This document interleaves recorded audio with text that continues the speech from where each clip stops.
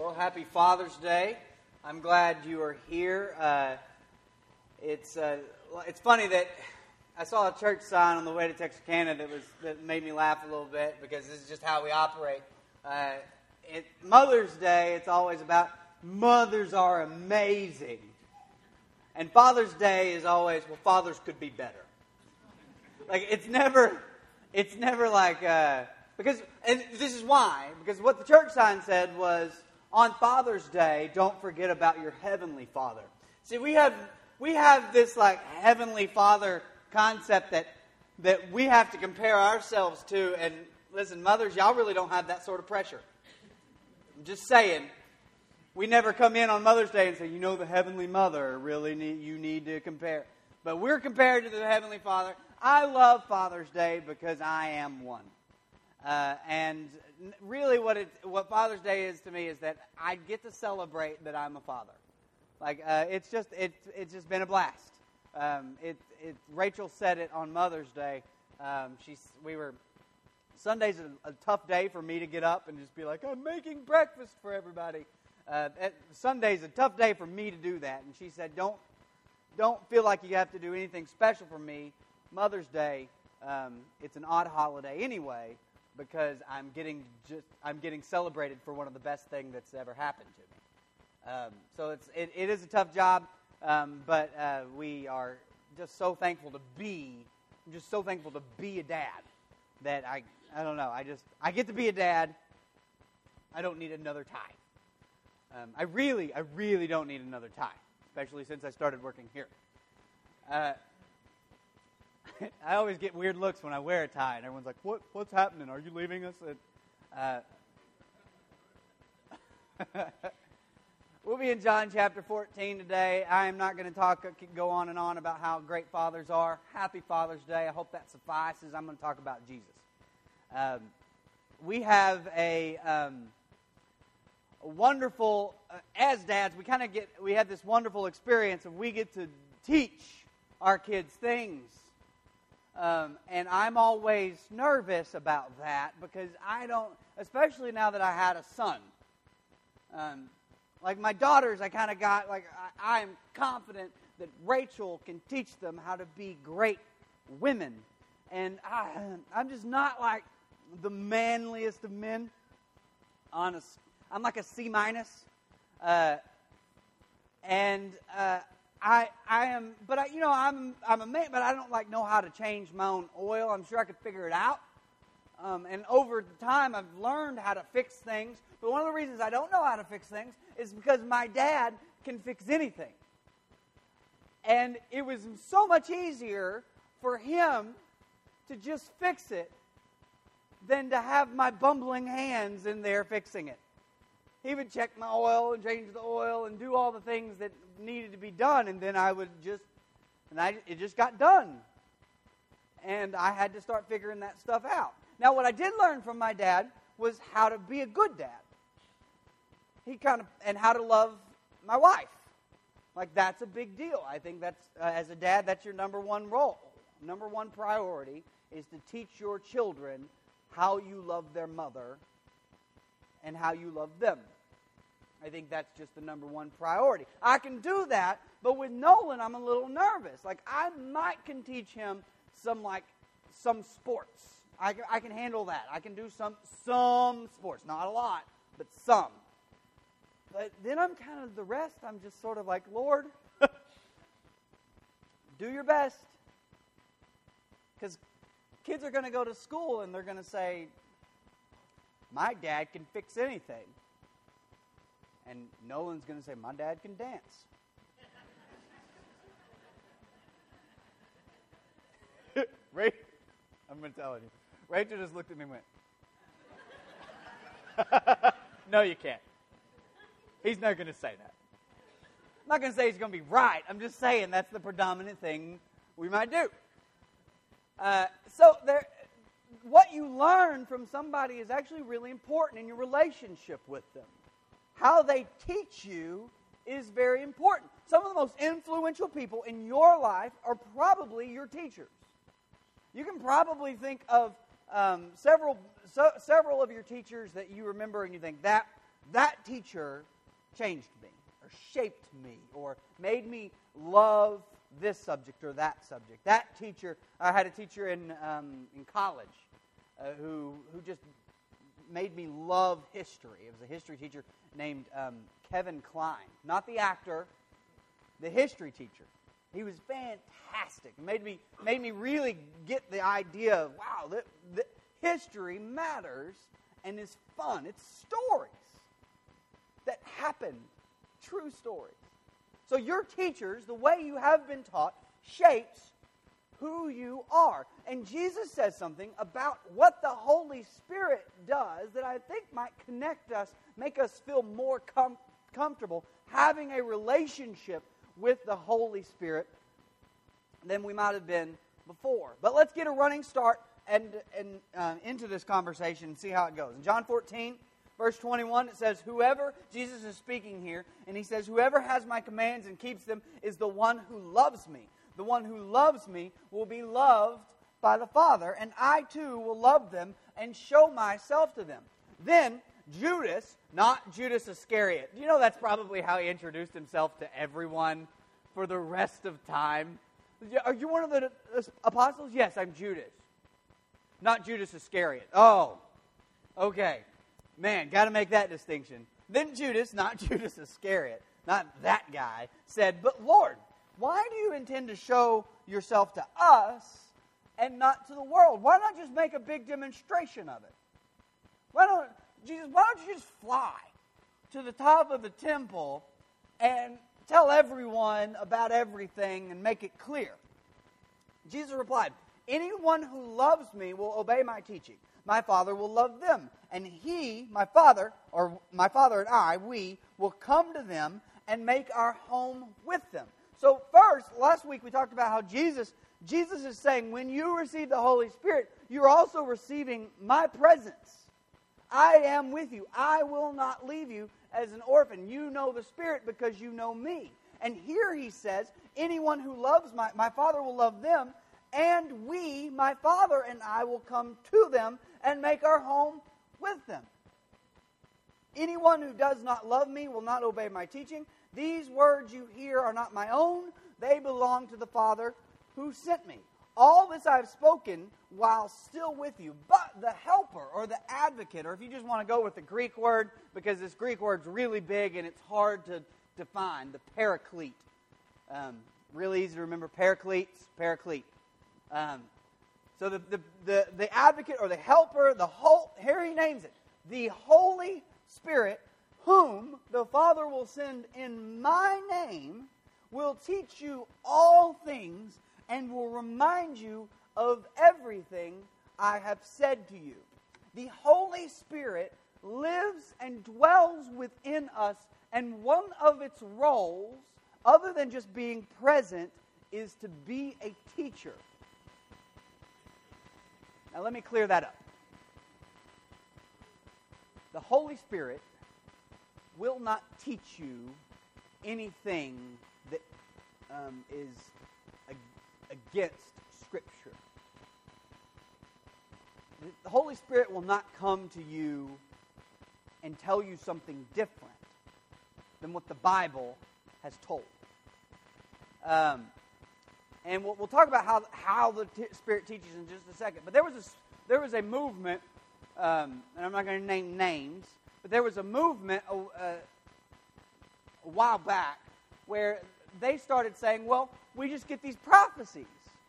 And someone will have a vision and they'll say, well, God told me this. And they would then add that to their their rule book, their system, the way they did things. And they were constantly changing how they did things because someone would come in and say, God has told me that this and this. And they would say, okay, well, I guess we got to do this. After a while, it got so complicated, the head guy said, all right, no more of that. God has told me that no one else can have a prophecy.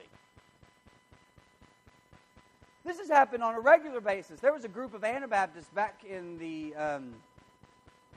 1600s that took over a town in Murder, Germany.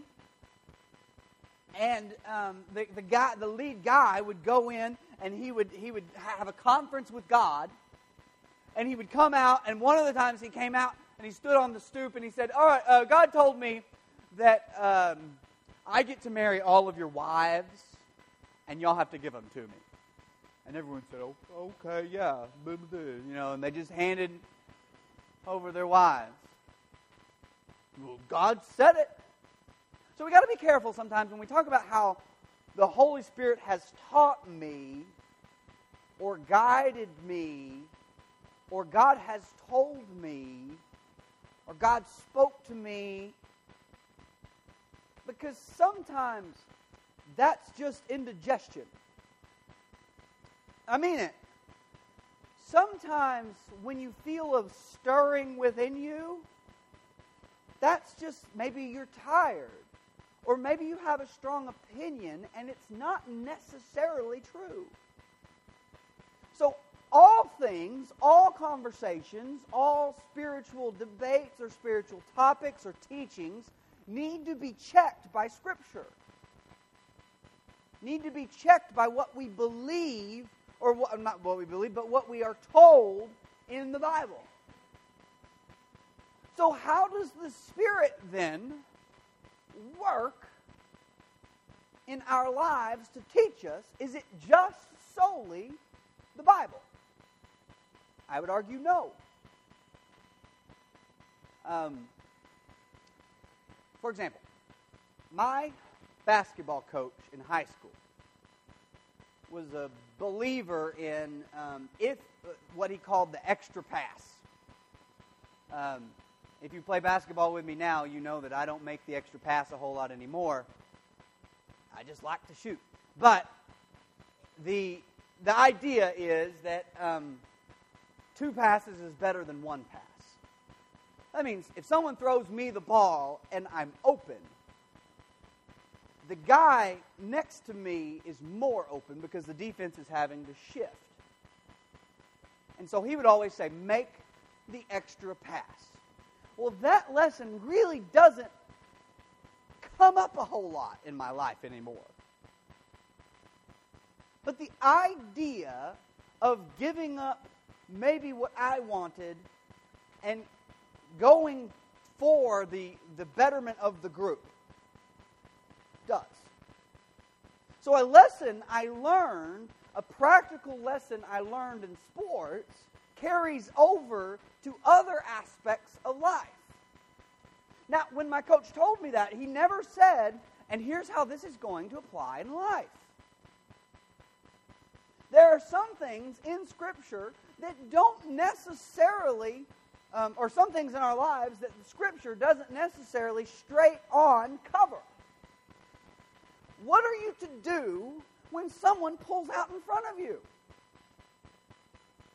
How are you supposed to act when the referee doesn't make the call you want him to make?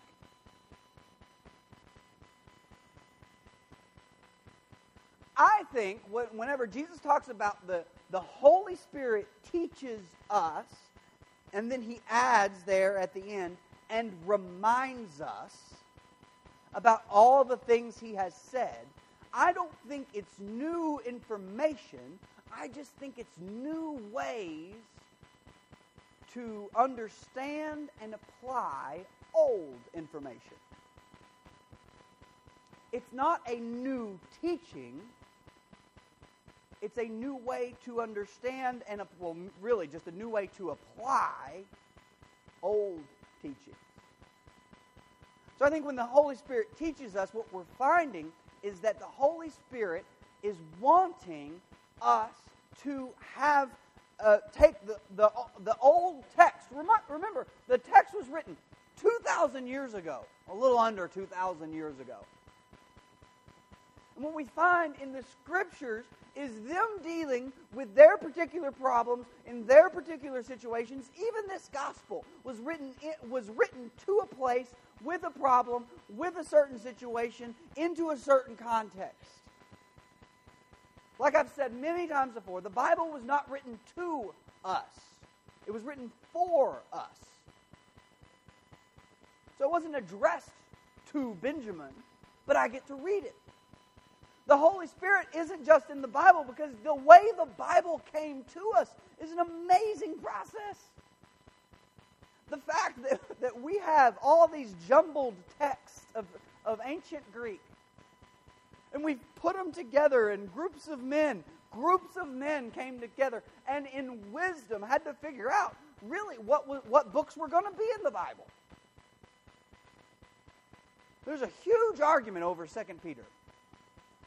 There really was. Because it's believed Peter didn't write that. But they put it in because they were like, well, if he did.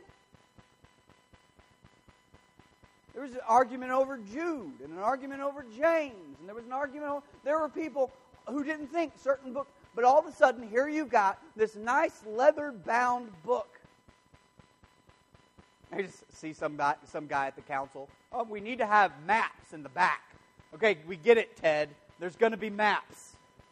We're trying to decide whether Jude's going to be in. But just make sure there's maps. Okay, Ted. His name was Ted. I don't know why. But there's this huge process of getting it from its original, just these letters that Paul wrote, to a bound book of letters, to what letters are going to be in the book, to a Latin version of the book, to a German version of the book, to an English version of the book, to an English version of the book that you can understand, to an English version of the book that you can actually read in public. It's just been this long process of you getting the Bible in your hand, and guess what was working all along? We can't just trust that that men just somehow got it right. That the wisdom that the Holy Spirit brings isn't just put in the Bible. The Bible itself is proof of that. Because if it's just in the Bible, well, those men wouldn't have had... We can't trust anything except the original text. And I've got a Greek Bible sitting right there, and it's not the original text. The original text is a bunch of scattered papers we don't even have. They're copies of copies of copies. We don't have the original letter Paul wrote. The fact that you hold a Bible, the Holy Spirit should get credit for that. God should be glorified for that. But just because when you have a thought about the Bible says that I should not lose my mind because this thing happened, because someone pulled out in front of me, or because my waiter forgot my queso, okay, you can lose your mind about that. That's a pretty big deal. I mean, seriously, just pour the cheese in the bowl and bring it to me and put it in my face. No, but like over these little tiny things that are worthless, like we get upset about that stuff when we are reminded that love conquers these little small scenarios and that love conquers big scenarios. Or how should I, as a Christian, act in this thing that's going on in my life? How should I treat this person or that person over there? What does the Bible say about that? What does Jesus have to say about that? I think when we're asking those questions and relying on prayer and actual study of our Bible, when we have those aha moments about, I should be doing this instead of that. Or I've been doing that, and that's good. It turns out that's what I should have been doing. Or that wasn't all that helpful, and now this is... Don't take credit for that. Jesus says that the Holy Spirit's work is in teaching and reminding. And the way that's phrased is those two are working together. It's not two different things. It's two different ways in which it's a way in which one thing happens. He's not given us new thoughts. If someone comes up and says, the Lord told me that, and it's unbiblical, it wasn't the Lord that told it. The Lord told me that you should write me a $10,000 check. That ain't the Lord. That was his banker. That's not new teachings that are unbiblical aren't the Holy Spirit. The Holy Spirit worked too hard to get us the Bible for us to just come up with some new nonsense. But whenever you can take this 2,000-year-old text and make it work in your life, what happens between text and brain and world is Holy Spirit. That's teaching. That's reminding. And what I find, and this may be an overgeneralization, but people who don't talk about the Holy Spirit, don't think it has any influence in their lives, I consistently see those people having a hard time living Jesus outside of the walls. They might can get church right, but they're the same people who know who Bildad is, right?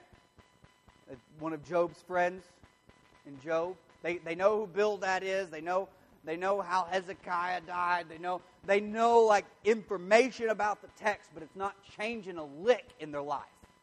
It's not changing anything in the relationship. It's not influencing how they're a father, how they're a mother. It's not influencing how they raise their kids or how they operate at their job. That what influences us from Scripture, what moves us from Scripture, is the Holy Spirit. And I think it's the Holy Spirit reminding us and teaching us.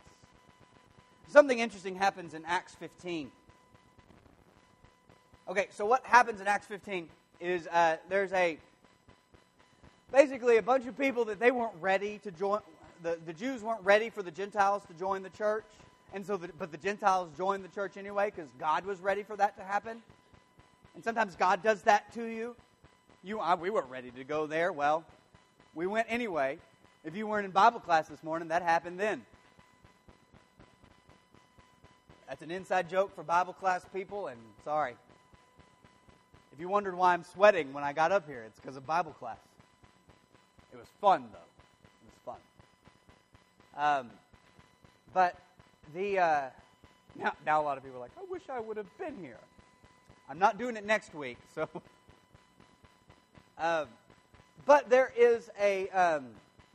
Oh man, where was I? Bible class. Job, Bildad. Okay. Acts 15. So the Gentiles, thank you, slides. The Gentiles were joining the church, and God was ready to add them to the church, and the Jews were like, well, what are we going to do? We obey. The Jewish Christians still obeyed the law. They said, well, do we need to make them obey the law? Do they need to get circumcised? Do they need to get do they need to obey the feast? What about the Sabbath? What do we need to do? And so they have this council where a bunch of people get together and speak. Peter speaks. Paul and Barnabas speak. James gets up and speaks. James is kind of the final word on it. And then they write this letter to the Gentiles, to the Gentile churches in the Galatian provinces. And this is what the letter says. Then the apostles and elders with the whole church decided to choose some of their own men and send them to Antioch with Paul and Barnabas. They chose Judas, called Barsabbas, also not Iscariot, and Silas. He changed his name later. Anyway, and Silas, men who were leaders among the believers. With them they sent the following letter. The apostles and elders, your brothers, to the Gentile believers in Antioch, Syria, and Cilicia. Greetings. We have heard that some went out from us without our authorization and disturbed you, troubling your minds by what they said. They were going out and saying, listen, if you want to follow Jesus, you got to be circumcised. There's a surgery that's needed to follow Jesus. So we all agreed and chose some men and send them to you from our dear friends Barnabas, with our dear friends Barnabas and Paul. Men who have risked their lives for the name of our Lord Jesus Christ. Therefore, we are sending Judas and Silas to confirm by word of mouth that what we are writing. Notice what he says. It seemed good to the Holy Spirit and to us not to burden you with anything beyond the following requirements. You are to abstain from food sacrificed to idols, from blood, from meat of strangled animals, and from sexual immorality. you will do well to avoid these things. Farewell. Wow, that was a concise reading of the Old Testament. Now, they begin it by saying, it seemed good to the Holy Spirit and to us that this is what you should do. Now, notice Jesus never said, this was something they were kind of unprepared for. Jesus never said, you need to, whenever Gentiles eventually join, here's what you need to get them to do. So they had to lean on what they know from Jesus and apply it to this weird situation that they weren't expecting. And that Jesus didn't specifically give them any resources for, or give them any direct commands. But they had to just take this idea, this attitude, this perception about how Jesus viewed the world, and they had to try to view it like that. And the guide along the way is the Spirit. See, sometimes we act like reading your Bible and praying and singing and giving and taking communion are like these separate little acts that happen. We do this thing, and then we do this thing, and then we do this thing. But if you're reading your Bible without praying, stop. Don't do it anymore. You're just damaging yourself and feeling correct. We don't need more people who feel right about the things they already believe. We don't need that. But when you read your Bible and pray and let the Holy Spirit guide you in this process, and it lives in your life, it applies to your life. That next step is not just your own brain, but it's God working. You will have thoughts and you will have instincts eventually that will not be your own, and you should not take credit for. I've never heard the audible voice of God, but I've thought things and reacted to things in ways that are better than the ways I react and smarter than things I think. Having an instinct that looks like Jesus' instincts can only be grown in the presence of the Spirit that teaches.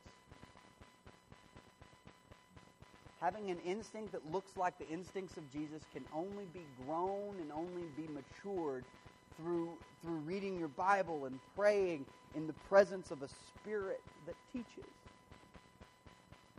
It's the only way it happens.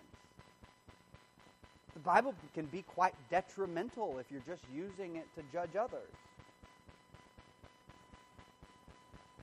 If the Bible and prayer aren't influencing and changing you, you need to let the Spirit get in there and work and teach you and remind you about the things Jesus taught. And the things he was teaching to them at that moment was, if you obey my commandments, you love me. And his commandment in that particular instance was to love those around you. We need to be a sort of people who are not defined by what we do here on Sunday morning. That's easy. You just pick a church that you like, and you go to the place, and they do the things you like, and they say the things you like, and they believe the things you like, and we all go around and we say, aren't we great? And we pat ourselves on the back and we go home.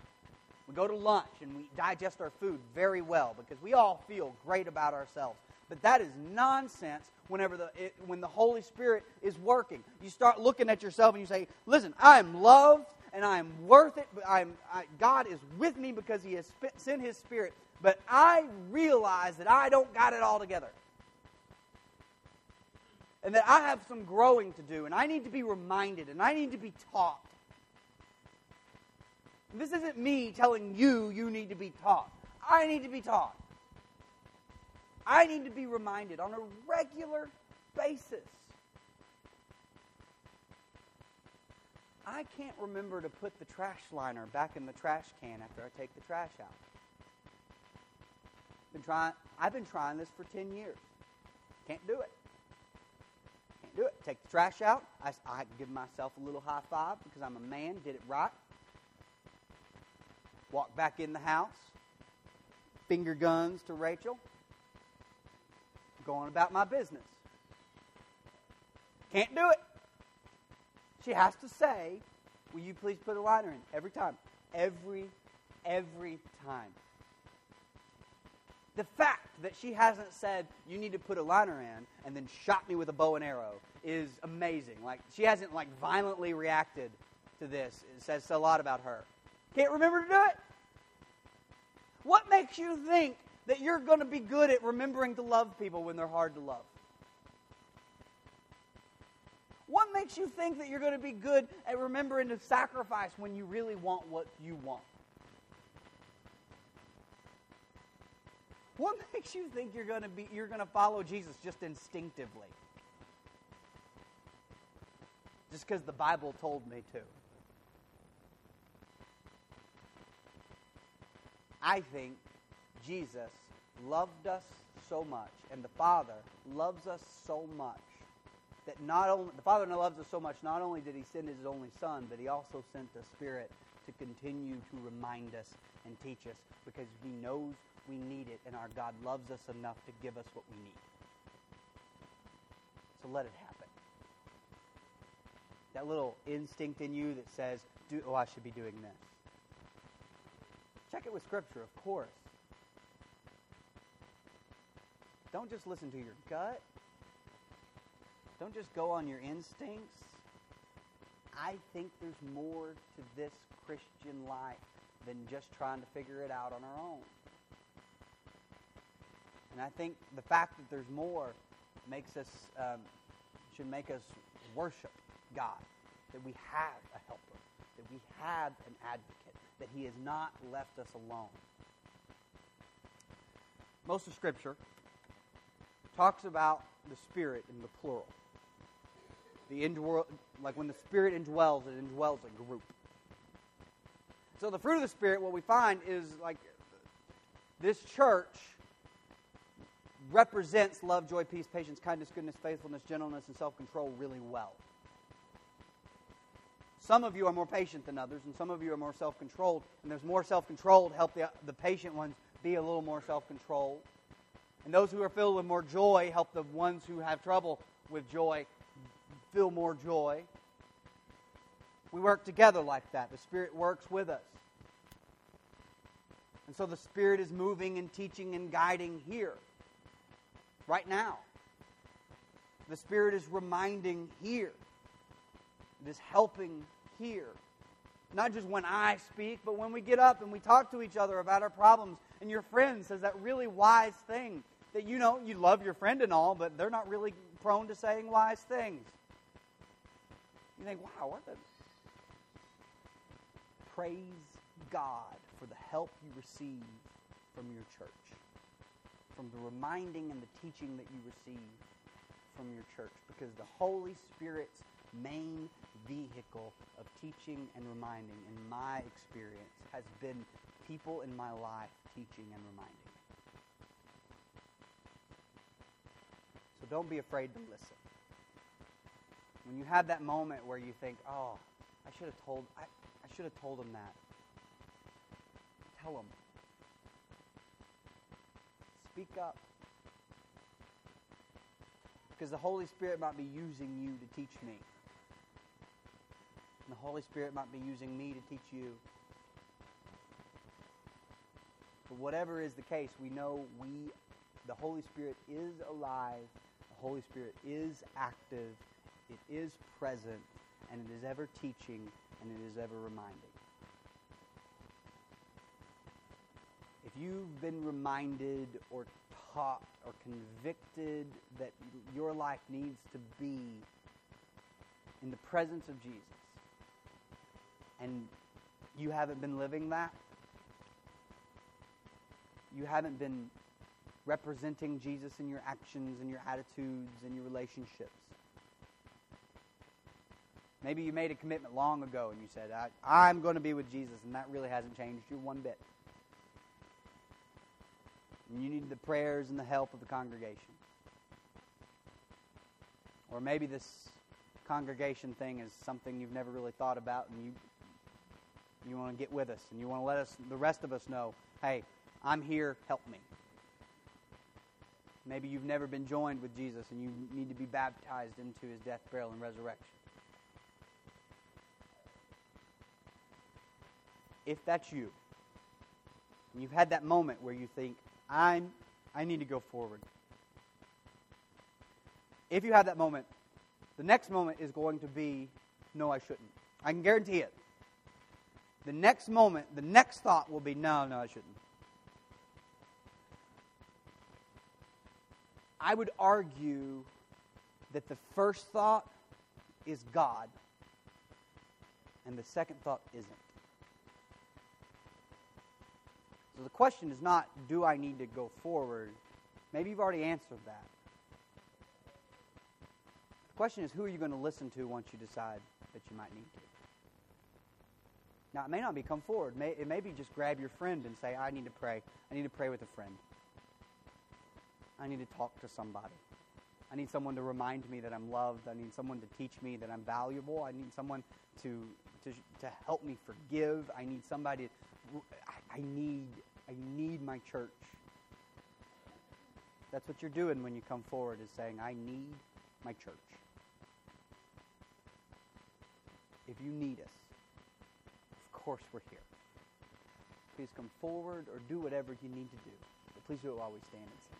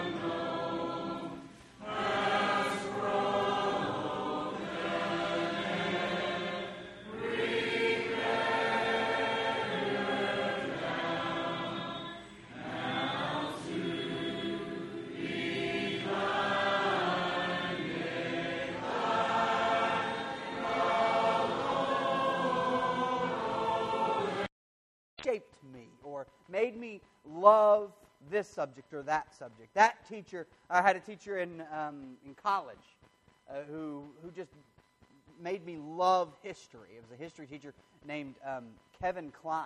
Not the actor, the history teacher.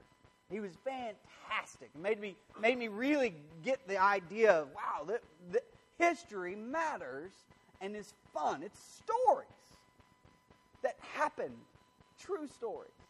So your teachers, the way you have been taught, shapes who you are. And Jesus says something about what the Holy Spirit does that I think might connect us, make us feel more comfortable having a relationship with the Holy Spirit than we might have been before. But let's get a running start and into this conversation and see how it goes. In John 14, verse 21, it says, whoever, Jesus is speaking here, and He says, whoever has my commands and keeps them is the one who loves me.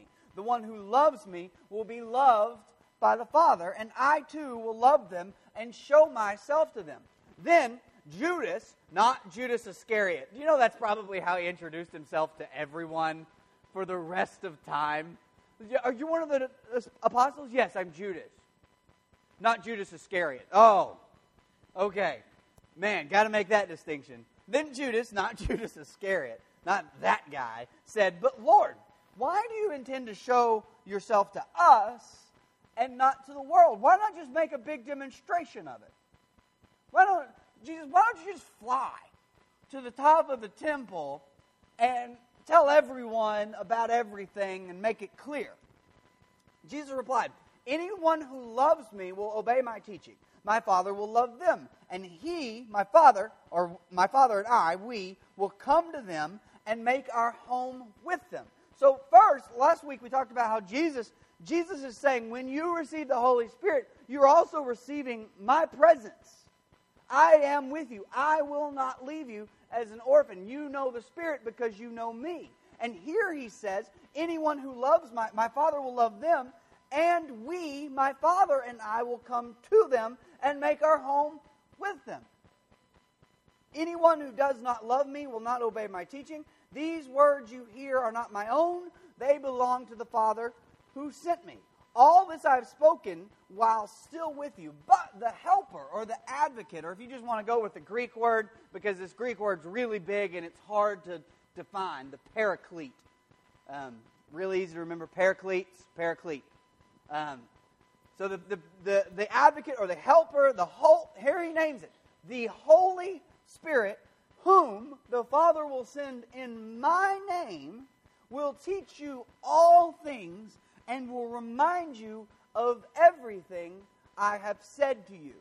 The Holy Spirit lives and dwells within us, and one of its roles, other than just being present, is to be a teacher. Now let me clear that up. The Holy Spirit will not teach you anything that is against Scripture.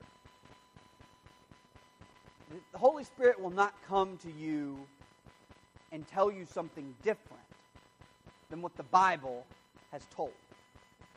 And we'll talk about how the Spirit teaches in just a second. But there was a movement, and I'm not going to name names, but there was a movement a while back where they started saying, well, we just get these prophecies.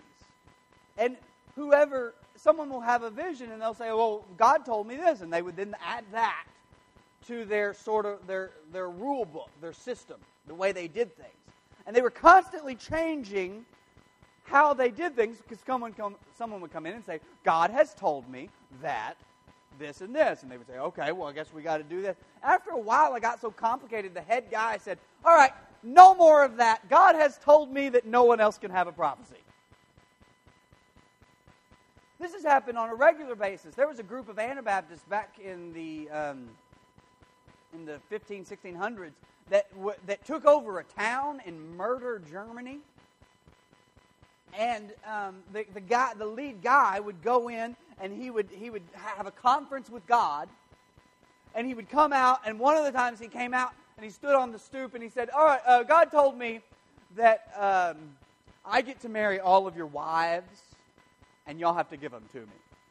And everyone said, oh, okay, yeah, and they just handed over their wives. Well, God said it. So we got to be careful sometimes when we talk about how the Holy Spirit has taught me or guided me or God has told me or God spoke to me, because sometimes that's just indigestion. I mean it. Sometimes when you feel a stirring within you, that's just maybe you're tired. Or maybe you have a strong opinion and it's not necessarily true. So all things, all conversations, all spiritual debates or spiritual topics or teachings need to be checked by Scripture. Need to be checked by what we believe, or not what we believe, but what we are told in the Bible. So how does the Spirit then work in our lives to teach us? Is it just solely the Bible? I would argue no.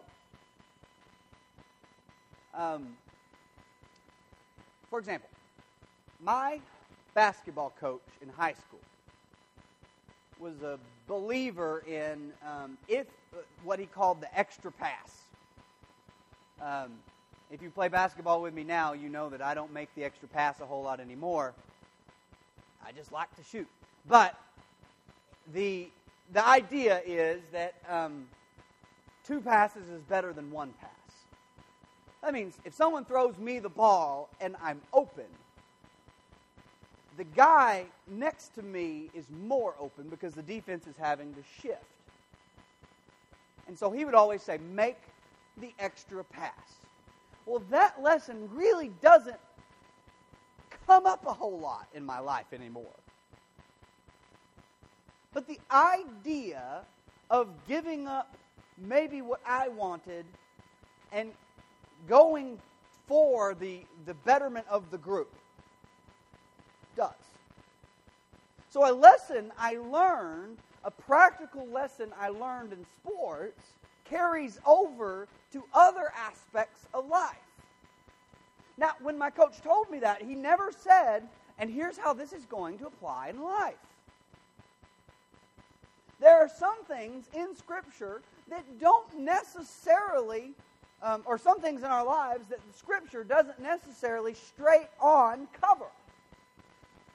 What are you to do when someone pulls out in front of you? How are you supposed to act when the referee doesn't make the call you want him to make?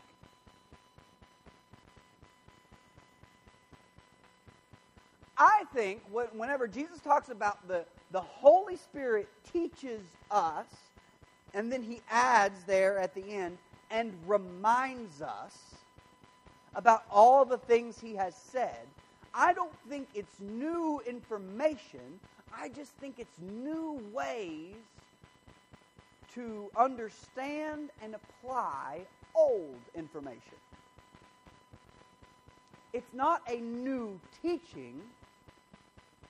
It's a new way to understand and, well, really just a new way to apply old teaching. So I think when the Holy Spirit teaches us, what we're finding is that the Holy Spirit is wanting us to have take the old text. Remember, the text was written 2,000 years ago, a little under 2,000 years ago. And what we find in the Scriptures is them dealing with their particular problems in their particular situations. Even this gospel was written to a place with a problem, with a certain situation, into a certain context. Like I've said many times before, the Bible was not written to us. It was written for us. So it wasn't addressed to Benjamin, but I get to read it. The Holy Spirit isn't just in the Bible, because the way the Bible came to us is an amazing process. The fact that we have all these jumbled texts of ancient Greek, and we've put them together in groups of men came together and in wisdom had to figure out really what books were going to be in the Bible. There's a huge argument over 2 Peter. There really was. Because it's believed Peter didn't write that. But they put it in because they were like, well, if he did. There was an argument over Jude and an argument over James. And there was an argument there were people who didn't think certain books. But all of a sudden, here you've got this nice leather-bound book. I just see some guy at the council. Oh, we need to have maps in the back. Okay, we get it, Ted. There's going to be maps. We're trying to decide whether Jude's going to be in. But just make sure there's maps. Okay, Ted. His name was Ted. I don't know why. But there's this huge process of getting it from its original, just these letters that Paul wrote, to a bound book of letters, to what letters are going to be in the book, to a Latin version of the book, to a German version of the book, to an English version of the book, to an English version of the book that you can understand, to an English version of the book that you can actually read in public. It's just been this long process of you getting the Bible in your hand, and guess what was working all along? We can't just trust that that men just somehow got it right. That the wisdom that the Holy Spirit brings isn't just put in the Bible. The Bible itself is proof of that. Because if it's just in the Bible, well, those men wouldn't have had... We can't trust anything except the original text. And I've got a Greek Bible sitting right there, and it's not the original text. The original text is a bunch of scattered papers that we don't even have. They're copies of copies of copies. We don't have the original letter Paul wrote. The fact that you hold a Bible, the Holy Spirit should get credit for that. God should be glorified for that. But just because when you have a thought about the Bible says that I should not lose my mind because this thing happened, because someone pulled out in front of me, or because my waiter forgot my queso, okay, you can lose your mind about that. That's a pretty big deal. I mean, seriously, just pour the cheese in the bowl and bring it to me and put it in my face. No, but like over these little tiny things that are worthless, like we get upset about that stuff when we are reminded that love conquers these little small scenarios and that love conquers big scenarios. Or how should I, as a Christian, act in this thing that's going on in my life? How should I treat this person or that person over there? What does the Bible say about that? What does Jesus have to say about that? I think when we're asking those questions and relying on prayer and actual study of our Bible, when we have those aha moments about, I should be doing this instead of that. Or I've been doing that, and that's good. It turns out that's what I should have been doing. Or that wasn't all that helpful, and now this is... Don't take credit for that. Jesus says that the Holy Spirit's work is in teaching and reminding. And the way that's phrased is those two are working together. It's not two different things. It's two different ways in which... it's a way in which one thing happens. He's not giving us new thoughts. If someone comes up and says, the Lord told me that, and it's unbiblical, it wasn't the Lord that told it. The Lord told me that you should write me a $10,000 check. That ain't the Lord. That was his banker. That's not new teachings that are unbiblical, aren't the Holy Spirit. The Holy Spirit worked too hard to get us the Bible for us to just come up with some new nonsense. But whenever you can take this 2,000-year-old text and make it work in your life, what happens between text and brain and world is Holy Spirit. That's teaching. That's reminding.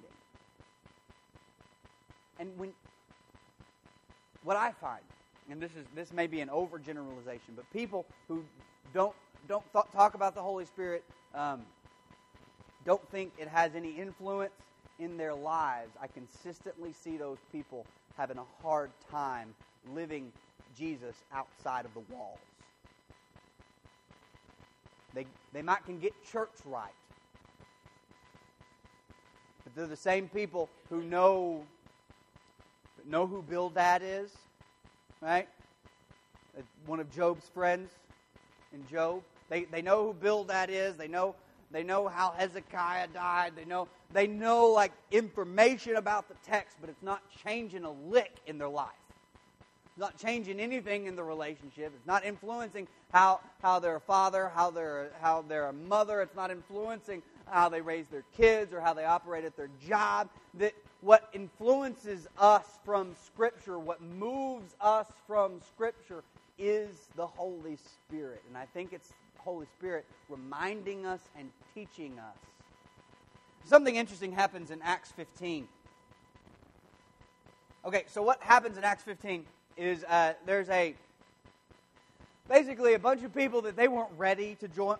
the Jews weren't ready for the Gentiles to join the church, and so but the Gentiles joined the church anyway because God was ready for that to happen.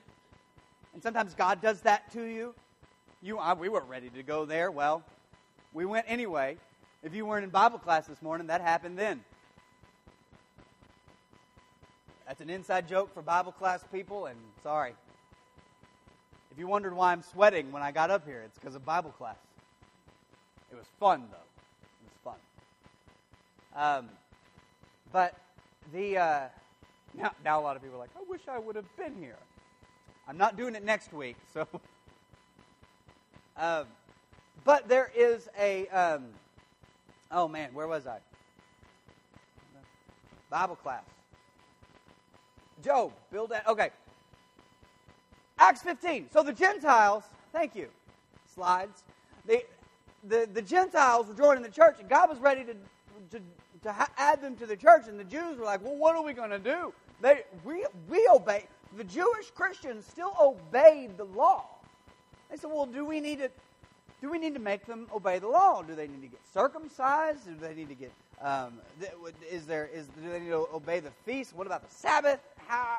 What do we need to do? And so they had this council where a bunch of people get together and speak. Peter speaks. Paul and Barnabas speak. James gets up and speaks. James is kind of the final word on it. And then they write this letter to the Gentiles, to the Gentile churches in the Galatian provinces. And this is what the letter says. Then the apostles and the elders with the whole church decided to choose some of their own men and send them to Antioch with Paul and Barnabas. They chose Judas, called Barsabbas, also not Iscariot, and Silas. He changed his name after later. Anyway, and Silas, men who were leaders among the believers. With them they sent the following letter. The apostles and elders, your brothers, to the Gentile believers in Antioch, Syria, and Cilicia. Greetings. We have heard that some went out from us without our authorization and disturbed you, troubling your minds by what they said. They were going out and saying, listen, if you want to follow Jesus, you got to be circumcised. There's a surgery that's needed to follow Jesus. So we all agreed and chose some men and send them to you from our dear friends Barnabas, with our dear friends Barnabas and Paul. Men who have risked their lives for the name of our Lord Jesus Christ. Therefore, we are sending Judas and Silas to confirm by word of mouth that what we are writing. Notice what he says.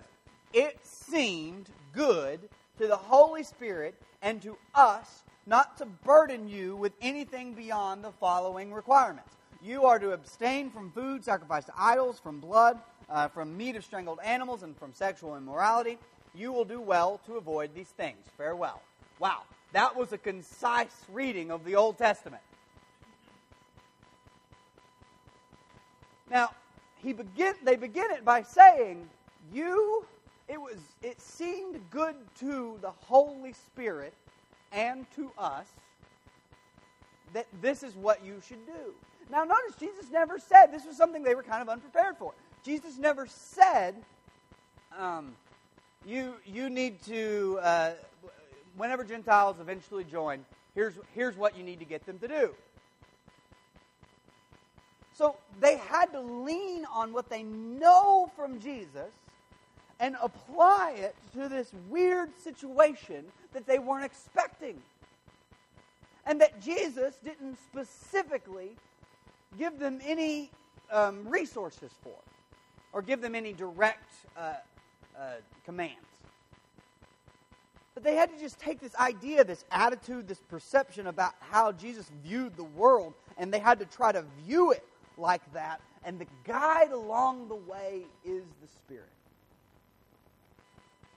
See, sometimes we act like reading your Bible and praying and singing and giving and taking communion are like these separate little acts that happen. We do this thing, and then we do this thing, and then we do this thing.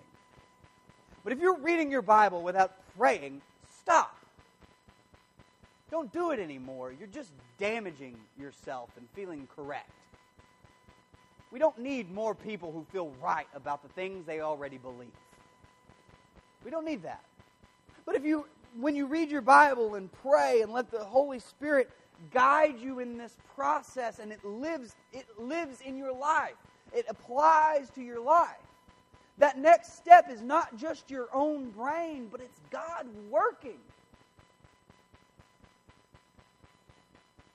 You will have thoughts and you will have instincts eventually that will not be your own and you should not take credit for. I've never heard the audible voice of God. But I've thought things and reacted to things in ways that are better than the ways I react and smarter than things I think. Having an instinct that looks like Jesus' instincts can only be grown in the presence of the Spirit that teaches. Having an instinct that looks like the instincts of Jesus can only be grown and only be matured through reading your Bible and praying in the presence of a Spirit that teaches. It's the only way it happens. The Bible can be quite detrimental if you're just using it to judge others. If the Bible and prayer aren't influencing and changing you, you need to let the Spirit get in there and work and teach you and remind you about the things Jesus taught. And the things he was teaching to them at that moment was, if you obey my commandments, you love me. And his commandment in that particular instance was to love those around you. We need to be a sort of people who are not defined by what we do here on Sunday morning. That's easy. You just pick a church that you like and you go to the place and they do the things you like and they say the things you like and they believe the things you like, and we all go around and we say, aren't we great? And we pat ourselves on the back and we go home.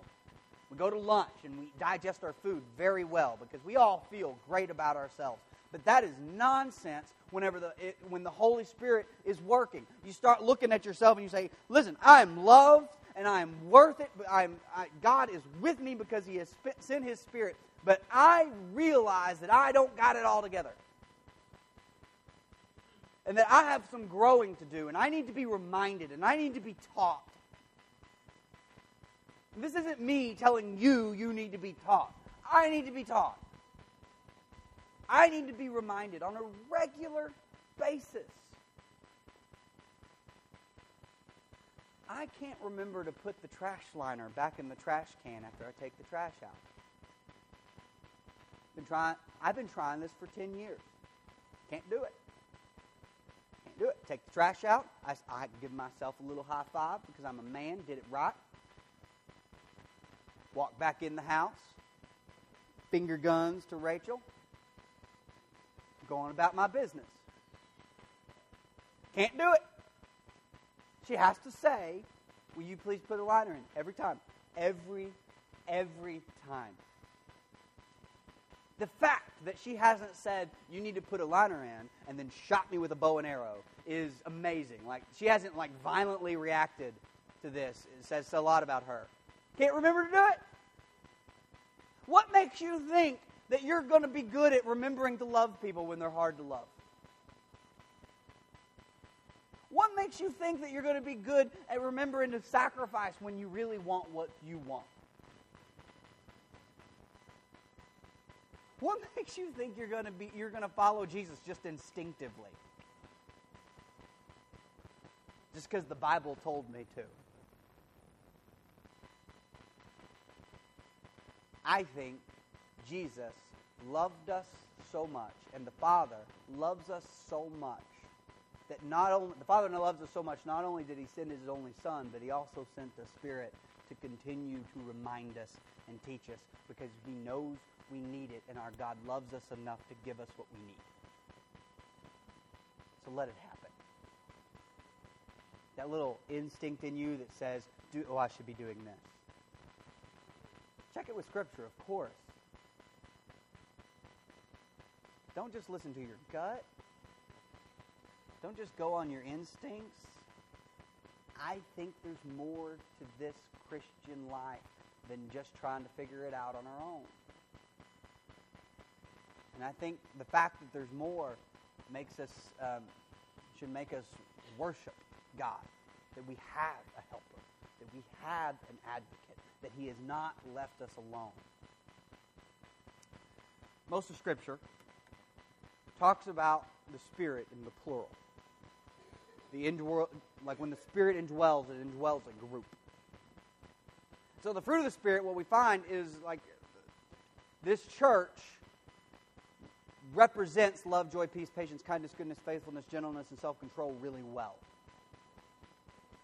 Some of you are more patient than others, and some of you are more self-controlled. And there's more self-controlled help the patient ones be a little more self-controlled. And those who are filled with more joy help the ones who have trouble with joy feel more joy. We work together like that. The Spirit works with us. And so the Spirit is moving and teaching and guiding here, right now. The Spirit is reminding here. It is helping here. Not just when I speak, but when we get up and we talk to each other about our problems. And your friend says that really wise thing that you love your friend and all, but they're not really prone to saying wise things. You think, wow, what the... Praise God for the help you receive from your church, from the reminding and the teaching that you receive from your church, because the Holy Spirit's main vehicle of teaching and reminding, in my experience, has been people in my life teaching and reminding. So don't be afraid to listen. When you have that moment where you think, oh, I should have told him that. Tell him. Speak up. Because the Holy Spirit might be using you to teach me. And the Holy Spirit might be using me to teach you. But whatever is the case, we know the Holy Spirit is alive. The Holy Spirit is active. It is present. And it is ever teaching. And it is ever reminding. If you've been reminded or taught or convicted that your life needs to be in the presence of Jesus, and you haven't been living that, you haven't been representing Jesus in your actions and your attitudes and your relationships. Maybe you made a commitment long ago and you said, I'm going to be with Jesus, and that really hasn't changed you one bit. And you need the prayers and the help of the congregation. Or maybe this congregation thing is something you've never really thought about, and you want to get with us, and you want to let the rest of us know, hey, I'm here, help me. Maybe you've never been joined with Jesus, and you need to be baptized into His death, burial, and resurrection. If that's you, and you've had that moment where you think, I need to go forward. If you have that moment, the next moment is going to be, no, I shouldn't. I can guarantee it. The next moment, the next thought will be, no, I shouldn't. I would argue that the first thought is God, and the second thought isn't. So the question is not, do I need to go forward? Maybe you've already answered that. The question is, who are you going to listen to once you decide that you might need to? Now, it may not be come forward. It may be just grab your friend and say, I need to pray. I need to pray with a friend. I need to talk to somebody. I need someone to remind me that I'm loved. I need someone to teach me that I'm valuable. I need someone to help me forgive. I need somebody. I need my church. That's what you're doing when you come forward, is saying, I need my church. If you need us, of course we're here. Please come forward or do whatever you need to do. But please do it while we stand and sing.